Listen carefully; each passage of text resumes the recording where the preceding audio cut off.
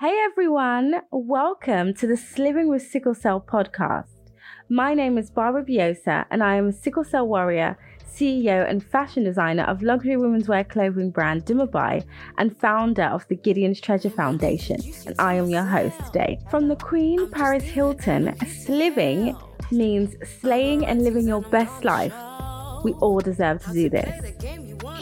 I'm here to bring you all the fabulous tales, the struggles and the triumphs of living with sickle cell anemia and running a business with a disability. There has been many highs and many lows, but I think it's important to share your stories and journey.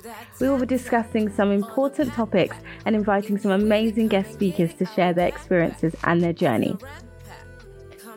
This podcast is dedicated to help spread awareness of sickle cell anemia, uplift and build a community of ambitious people who may have a physical or emotional challenges that make being an entrepreneur or following your dreams that much harder. Hey everyone, today's episode we have a very special guest, Emmy award-winning producer and sickle cell advocate and warrior, Chris Ruffin Jr. Thank you so much for joining me. How are you doing, Chris?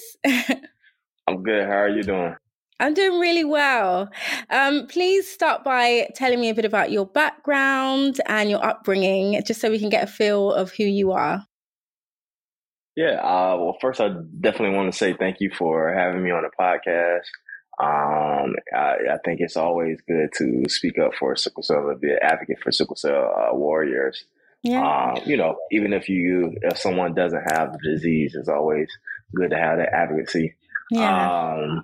My background is I'm originally from Birmingham, Alabama. Mm-hmm. So I'm in the States, diagnosed with sickle cell when I was first born. Mm-hmm. And pretty much I've been, I would say I'm 29 now. Mm-hmm. I would say for the past, since I've been born, I've only had a couple of sickle cell crises.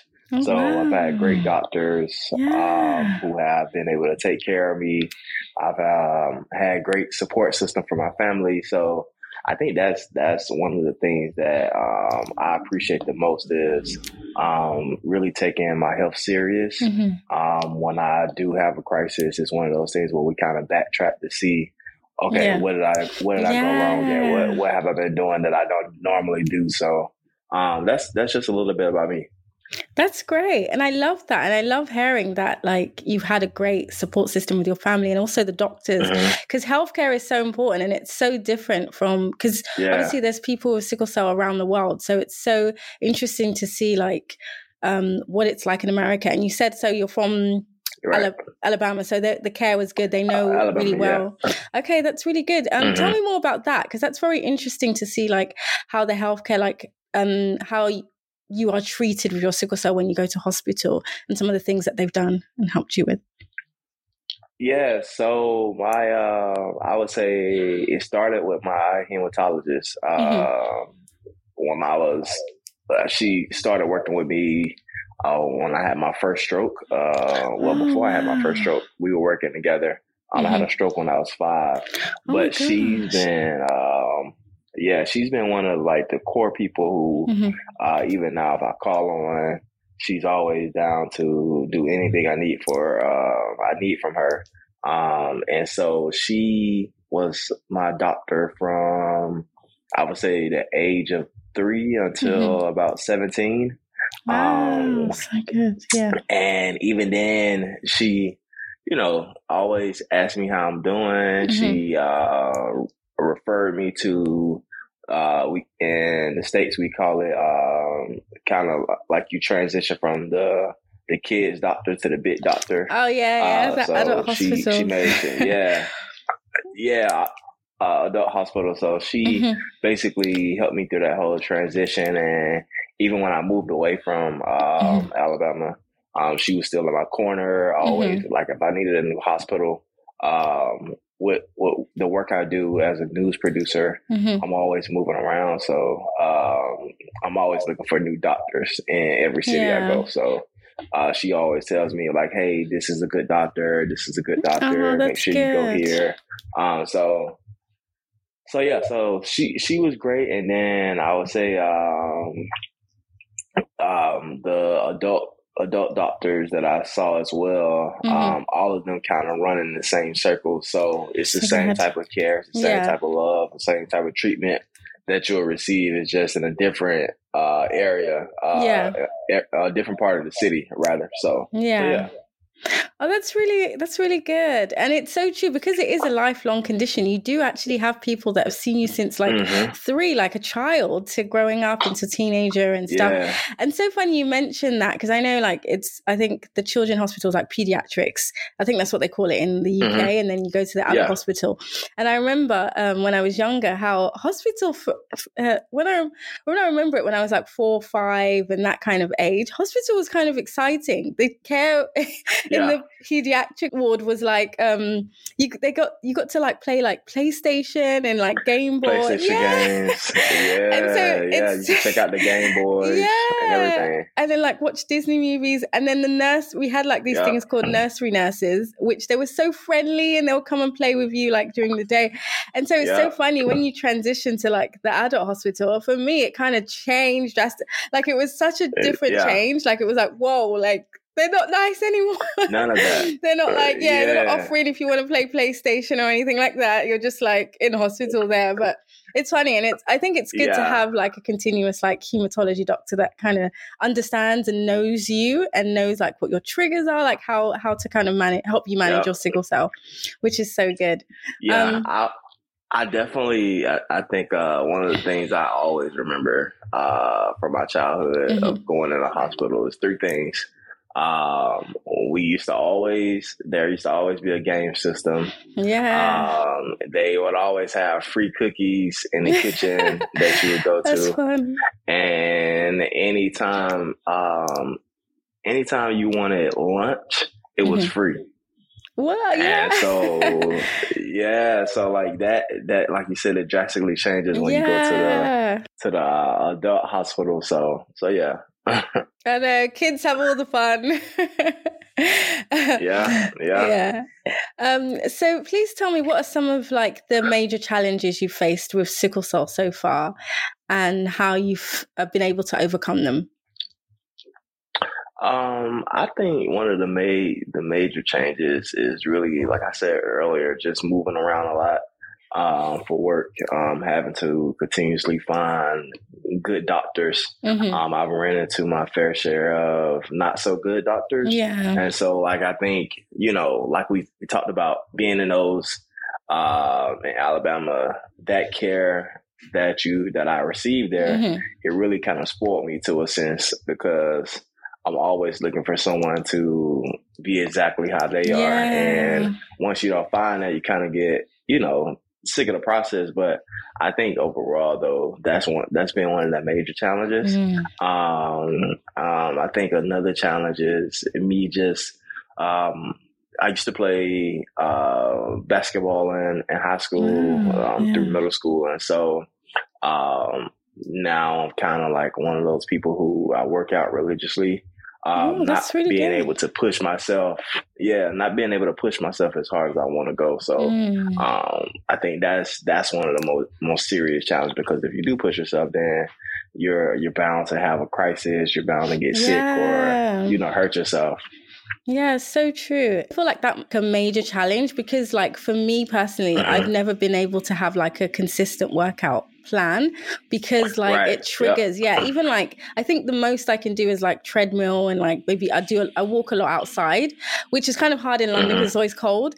But like, so it's just like I've not been able to like have like a proper, like my sister, she's proper into fitness, and she can go ham like 6 days a week. And for me it's sad, because like even though I don't really gain a lot of weight, so like I've got that kind of thing of like, oh, at least I'm not, I'm even though I can't work out, at least I'm not like thingy. But it still would be nice to have that. And with sickle cell, it's a huge challenge, because I've always felt like whenever I've done something a bit more vigorous, I've always ended up with a crisis. And so for me in school, I never did PE. I kind of was like, oh, I have sickle cell, I can't do PE or sports and stuff. But I understand for you and for a lot of men who like to do kind of like active sports and stuff like that, that can be a major challenge, because it's like you said, basketball. example. Is that something that you can't do as much anymore because of like the triggers, or how was that like growing up? Well, yeah, I think that kind of was one of those things where I just got tired of playing it. And it kind of it ran its own course. But I would say for the working out is definitely one of the more challenging things, because I try to at least work out 5 times a week, 6 times a week. And, if you have a crisis midway throughout the week, your whole week is shot. Yeah, so you can't. Yeah, that's can't do anything. So yeah. And people don't understand that. It's like literally when you do have that one crisis, you're literally, even if the pain does go in a few days, the recovery time is like another week of recovery, and so it's just it's recovery. It's terrible. Please tell us about your career as a news producer and an Emmy Award-winning news producer, which is a very incredible achievement. And so tell me about the journey to get there and how you're able to achieve this. Yeah, I think the journey started when I was coming out of college in 2016. And I really just told myself, if I'm going to do this, I want to do it at a high level. I wrote down a couple of goals, didn't really think about it. And 3 years later, I got an opportunity to produce a piece. Well, it's not a piece, but more breaking news during weather coverage. And that's so good. In the moment, you don't really think about those things like, hey, like this could be something that wins an award. But later on down the line, I really thank my coworkers at the time for thinking about us to put that piece into submission for an award. And that's really just how it happens. It's not as glamorous as it sounds. It's just kind of like you pay your money. If you think your work is good, you pay your money, and then they tell you a couple months later if you've been selected as the winner. So I think it was pretty good. It was one of those things where, I think a lot of times when we have these careers, our families don't really understand until they see the actual work that you put in or the rewards that you've obtained. So I think that kind of happened to me, and it's good to make them proud. It's good to make my fiance proud, because she was the one that told me, hey, you need to make sure that you spend the money to be a part of this, because at the time I was like, it's a lot of money they're asking for. And it's kind of just like, this is it's not a once in a lifetime thing, but it's one of those things where like, if you'd be mad if they did win and you weren't a part of it. Yeah, that's so good. And I love that. And it's so true, because there's a lot of grinding and hard work that goes behind the scenes. And so those kind of accolades do help and make you feel like, okay, it's for something, like there's some sense of recognition, and like all the effort that I've put in is, creating something amazing and also inspiring people. I think that's the amazing part of it. And so would you say that the news industry is something that you've always kind of been passionate about, or? Yeah, I would say so. I think, and to go back as early as I can think, when I was this was probably middle school, I did a campaign, Sickle Cell campaign, with a news anchor one day, and I didn't really think about it at the time, but it's kind of like a full circle moment, That's good. Me doing something with her, and then years later I'm in the same industry that she's in. So I definitely think it's something I've been passionate about. It's definitely something I plan to continue to thrive in, and continue to, put my best foot forward in.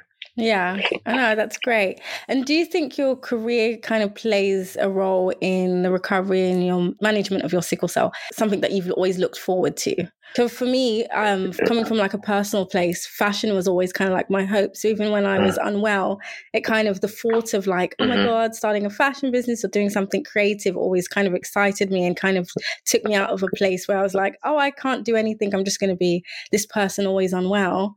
Or I could have this, life and this passion and stuff in that sense.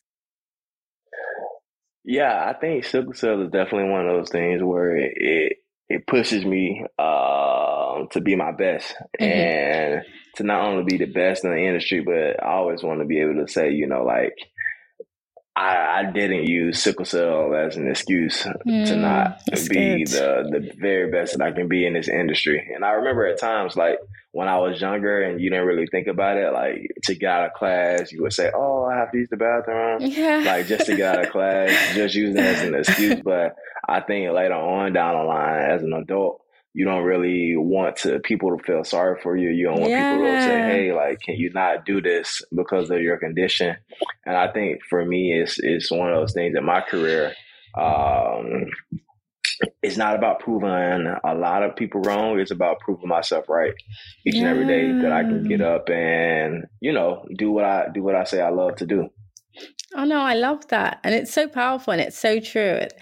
And I think that's also a big motivation because sometimes it can be two ways. Like with family and friends who know your condition, they might be again, oh, you don't have to do this, or like kind of like not baby you, but in a sense, not like expecting, certain levels of like career goals or hitting certain things because of your condition. And then on the other hand, you have like people who don't know you have a condition and they're never going to see you that way because it is an invisible illness. So it's that sense of like balance in it. Like some people are going to treat you like you're everybody else and not going to have that sympathy. And then other people are going to be like too kind of. So I think, yeah, it's definitely a balance with sickle cell and kind of just seeing like I can do everything else that anyone else can do. And I think that's very important as well.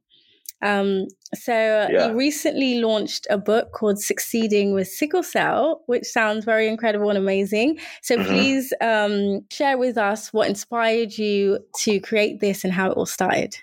Yeah, so going back to that same doctor I told you about from when I was just 3 years old, she would always tell me like, hey, I need you to talk to this kid. He's having a hard time in college. This kid is about to get ready to get a port placed in them. Can you talk to them to tell them why it's a good thing? This kid may be not in the best condition. Can you just give him or give her a word of inspiration really quick? So I think that kind of launched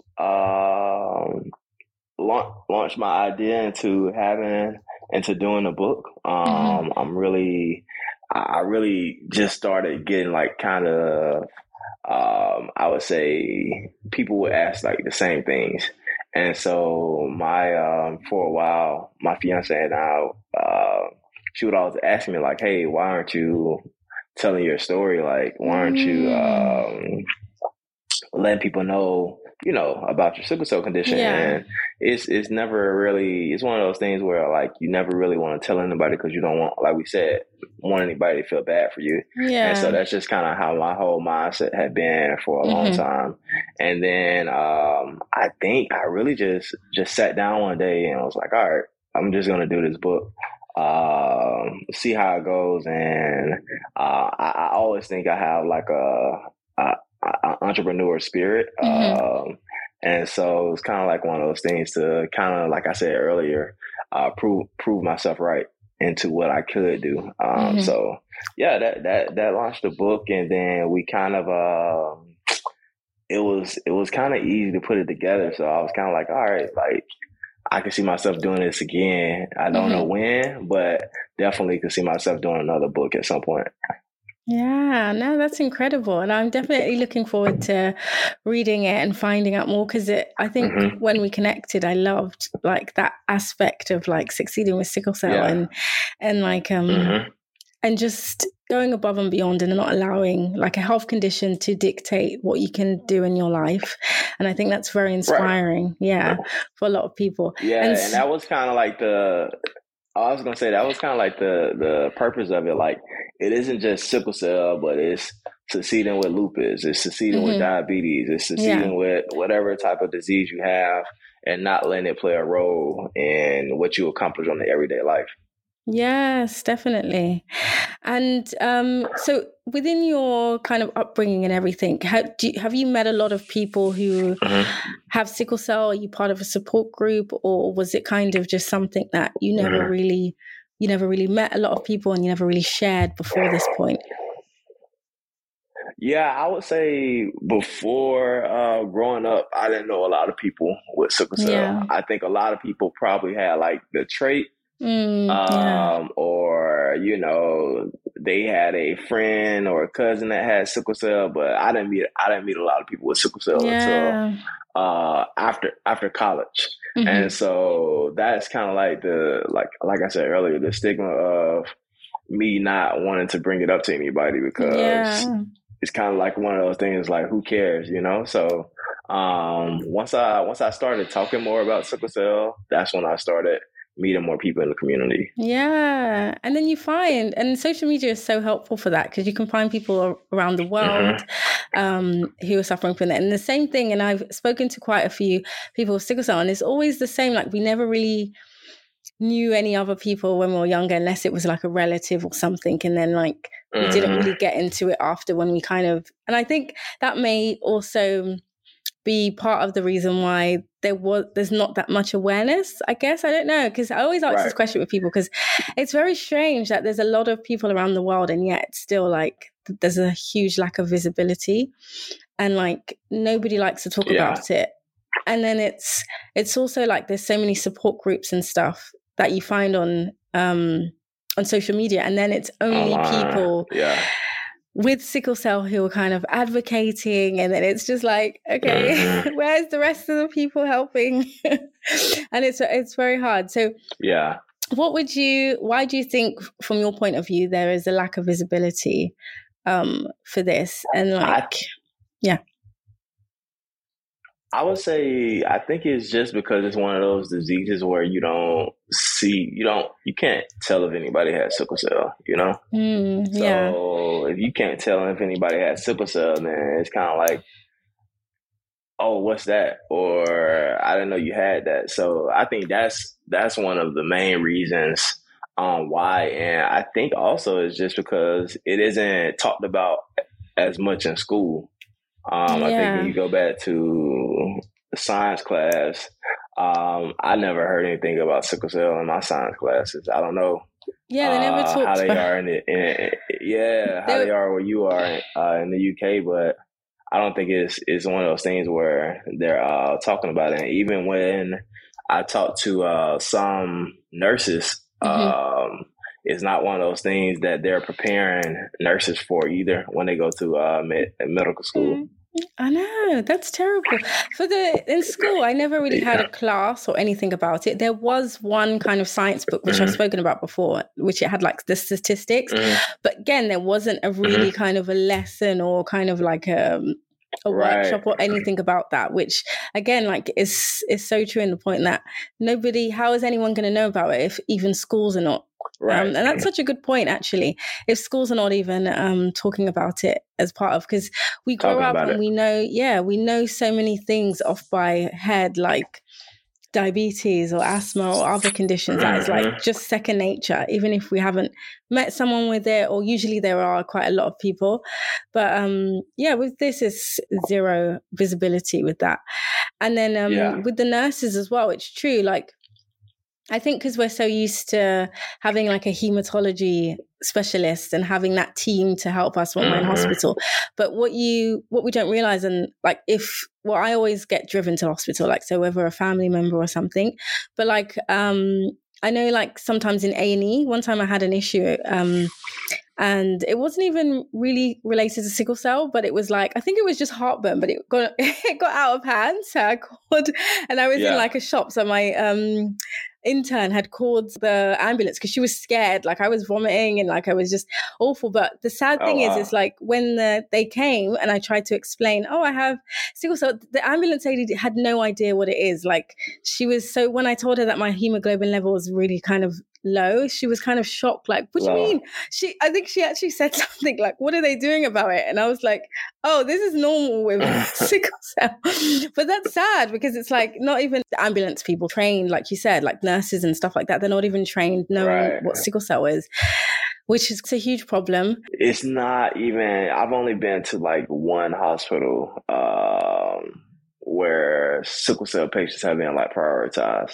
Like as soon as you say you have sickle cell, they're supposed to change how they're treating you. They're supposed to change the urgency, you know, and I've been to numerous hospitals for there to only be one like that.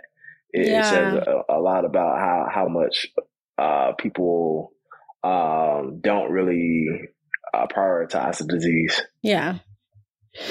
Which is terrible. And in America, is there a kind of a protocol for like medications and stuff? Or do you kind of have, because I remember I studied in New York for 1 year. And I remember when I went to the hospital, there was a specific drug that I always take in the UK, and it's called diamorphine. I'm not sure if you're familiar with this. And I remember I remember going to the hospital in New York, and when I asked for it, they were kind of in shock and like, what are you, because it's actually kind of it's heroin, but it's in a medication form, so it's not like, but like the shock on their face kind of like, why is she asking for this? But it was kind of, it's protocol in the UK, like this is what they give because, you know, after morphine it's not really strong. So what are you using for like pain meds in America? Because that really shocked me and I kind of felt bad for asking about it. Yeah, no, we're using, what is it called? We use morphine. We use this pill called Dilaudid. I just started hearing about that probably last year. Oh, okay. And then I want to say those are two like the main things, and of course like ibuprofen. Oh yeah. So those are like the two main pills that I know I've used for pain. Oh wow, that's so different. Yeah. What do you think is a way for us to kind of change the lack of visibility with sickle cell? Because I know we're also making our own kind of efforts as well. But what do you think would help, like in a global way? I think it's really just making sure everybody in our contact list or everybody in our Rolodex knows what sickle cell is. I think it's kind of it has to be a word of mouth effort. You know, you can't let somebody go without knowing you have sickle cell or go without knowing that you're a sickle cell advocate for somebody. So I think that's the main thing that has to change. And I think another thing, which I've seen a couple people do this, is really getting it sickle cell changed on the legislative aspect. So, you know, going to the White House, going to your city council, and seeing how we can make sure that sickle cell is prioritized not only in not only in hospitals, but anywhere you go. If somebody says they have sickle cell, you should start keeping a close eye on them, you know? Yeah, and definitely. And also, I think I agree with the school thing. I think I never thought of it that way, as in like what you said about the science class, but that would actually make a huge impact, because if you're aware of it from children, like as a child, like, oh yeah, and you meet someone, you're like, oh yeah, we had like a little workshop or something in school that, and then you kind of have that like, yeah, I think that's what's lacking. It's that sense of like never kind of, there's so many people you meet and they've never actually heard of it before. And they're kind of like, so you're basically teaching somebody something new.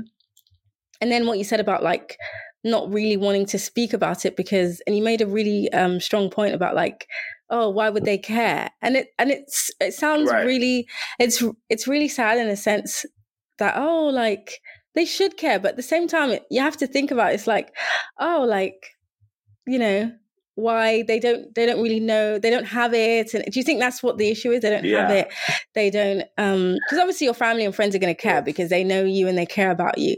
But when it's like just complete strangers, that sense of like, Oh, like why would they care about this? They're not impacted. Yeah. Yeah, they're not impacted by it. And I think that's the main thing. You have to ask them why would they care, and who is it impacting in their life? If it's not impacting anybody in their life, then especially not themselves, I don't think it's one of those things where, they're gonna go out their way to make sure that they're learning about it. And that's really sad, because there's so many other, I think I spoke with another warrior and she kind of said like, oh, like cancer research, like people go out of there, like they do the runs and stuff. Yep. And like, you might not even have a family member or anything, but there's that level of like thing where it's like, oh my God, I'm going to rally around and do this. And I don't know if it's like just a trend and, like we live in a world where people just love to jump on like what everyone else is doing, or no, it definitely is. Part of it is though, and I think that's the main thing. Is like, it's like I said, like I have an aunt who she, of course, she knows I have sickle cell, but she does a sickle cell walk each and every year. Oh, that's amazing. She like doesn't miss a walk, and she's brought friends with her. She's brought her sisters, and it's just one of those things where she doesn't have to do it, but she has somebody that's impacted by it, so she goes out of her way to make sure that she's doing it. Oh, I love that. That's amazing. And I guess, it's true. I think one step at a time, I think we're definitely on a road for change and awareness and especially now, like we're able to connect from around the world. So I think that's incredible. Right. So please let me know what exciting projects you're currently working on. Exciting projects. I'm really, I think, I'm not really working on anything right now. I do plan once my fiance and I are married, I may get back to, writing, that's great. Another sickle cell book. Mm-hmm. I have some things that, as far as like, I think I have something in the works as far as like ABCs of sickle cell, that I kind of just came up with one day, just thinking and not having anything to do. So that may be something that could go out at some point. But right now is just, just learning more about the disease, learning how I can help myself and help others. Yeah. And really just trying to prioritize my health, I think that's the main thing the main thing I'm working on right now. I know, and that's so important. What kind of tips would you give? Because I know you kind of mentioned that you don't have as many crises, and you kind of have gotten to a place where you kind of, I call it listen to your body, where it's like you're kind of like, you understand what your triggers are and what kind of, when not to go out, when to take it easy and stuff like that. What kind of advice would you give for other warriors who are maybe haven't found what their triggers are, or kind of constantly in hospital? Or what are the things that you use to kind of manage your sickle cell? Yeah, I would say it really just starts with listening to your body. That's the main, that's literally the foundation. I've been over the last year or two, I've really been serious about what I consume as far as when it comes to food, when it comes to what I'm watching, and because I think all of that plays a part in your sickle cell. Your body may get to, your body, you can tell your body what to do, but if your body knows something is scary, it may tense up a little bit. And I think each and everything that we do plays a part in our health. And so that's the main thing that I've been doing, watching what I eat, making sure that I'm terrible at really going to sleep and staying asleep. I like to wake up early in the morning, but if I can get a nap in at some point, I'll try to do that. That's good. And really just focusing on making sure I have people around me that understand what what I can and cannot do. So I think that would be my tips. And really, I think prioritizing your health and making sure that you're doing something that gets you outside, gets you moving around, is probably the best thing that you can do as well. Oh no, that's great. I think those are incredible tips and very useful. And thank you for sharing. And then one last question, which I think is really interesting and important, because I know you mentioned you have a fiance. What was some of finding someone that kind of understands what you're going through and stuff like that? What was that kind of like? I think one of the main things, it just goes back to awareness. She already had a family member who had sickle cell, so she kind of knew from that standpoint what I was dealing with. But I think those conversations, people always ask me, like, how did you all talk about you having sickle cell? How is that going to impact you all having kids? And I think that those conversations start early on. Not too early on to where it scares them away.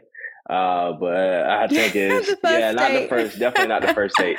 You can mention you have sickle cell on the first date, but I think as far as talking about kids and things like that, that should probably wait. But I think those are the conversations that that's one of the conversations that needs to be early on, just before you get too deep into it. And there's no turning back, Yeah, no, definitely. And that's good that she already had that kind of like a little bit of knowledge of it to kind of help as well. So unless you just be like, read my book. Right. That's why it's useful. But no, it's been incredible. Thank you so much for sharing and being so open. And I've thoroughly enjoyed like getting to know you more and just everything that you're doing. Definitely going to get the book and excited to hear more about your new book coming. And then congratulations on your engagement. Do you have a wedding date yet? Or we're getting married in October. Ooh, oh nice. So, a couple months that's lovely. Yeah. So she's gonna be preparing everything and like running around getting a dress. I know, that's great. But thank you so much. So please, could you share with you all your social media platforms where we can get your book and anything that you would love to share with us? Yeah, so I'm Chris Ruffin Jr. on every social media platform. You can get the book. If you just go on one of my pages, there is a link on how you can get the book there. Instagram is probably the easiest to find the book. And then if you can't, then it's succeedingwithsicklecell.com. And you can just go in there and grab the book. It's only $5.99, 20 pages, and you'll know a lot about sickle cell in the 30 minutes that it takes you to read the book. Wow, is that okay? I'm excited. I'm going to go on the website and get it. No, amazing. But thank you so much, and I'm excited to see all the incredible things you're going to continue to do. Thank you so much. I appreciate you for having me on and inviting me. Yeah, definitely. It's been a pleasure. This podcast is sponsored by Dumabai, exotic couture women's wear clothing brand for the goddess in all women. If you're interested in a one-of-a-kind piece handmade to perfection in London, then go over to our exclusive website at www.dumabaifashion.com. There you will find some unique, incredible pieces. 20% of all proceeds go to the Gideon's Treasure Foundation and all our initiatives, including this podcast and also free creative workshops for people living with sickle cell and other chronic illnesses. I hope you enjoyed today's episode, and I hope you will continue this journey with me. We will be discussing a lot of important topics, and we'll have some incredible guest speakers joining to share their experiences. Please subscribe, and like our Instagram pages, Atelier_Dimabai and Gideons_treasure. Feel free to leave a comment, ask a question, and if you would like to be a guest speaker and share your story, please send me an email. Details in the episode description. Love you and God bless. Mwah!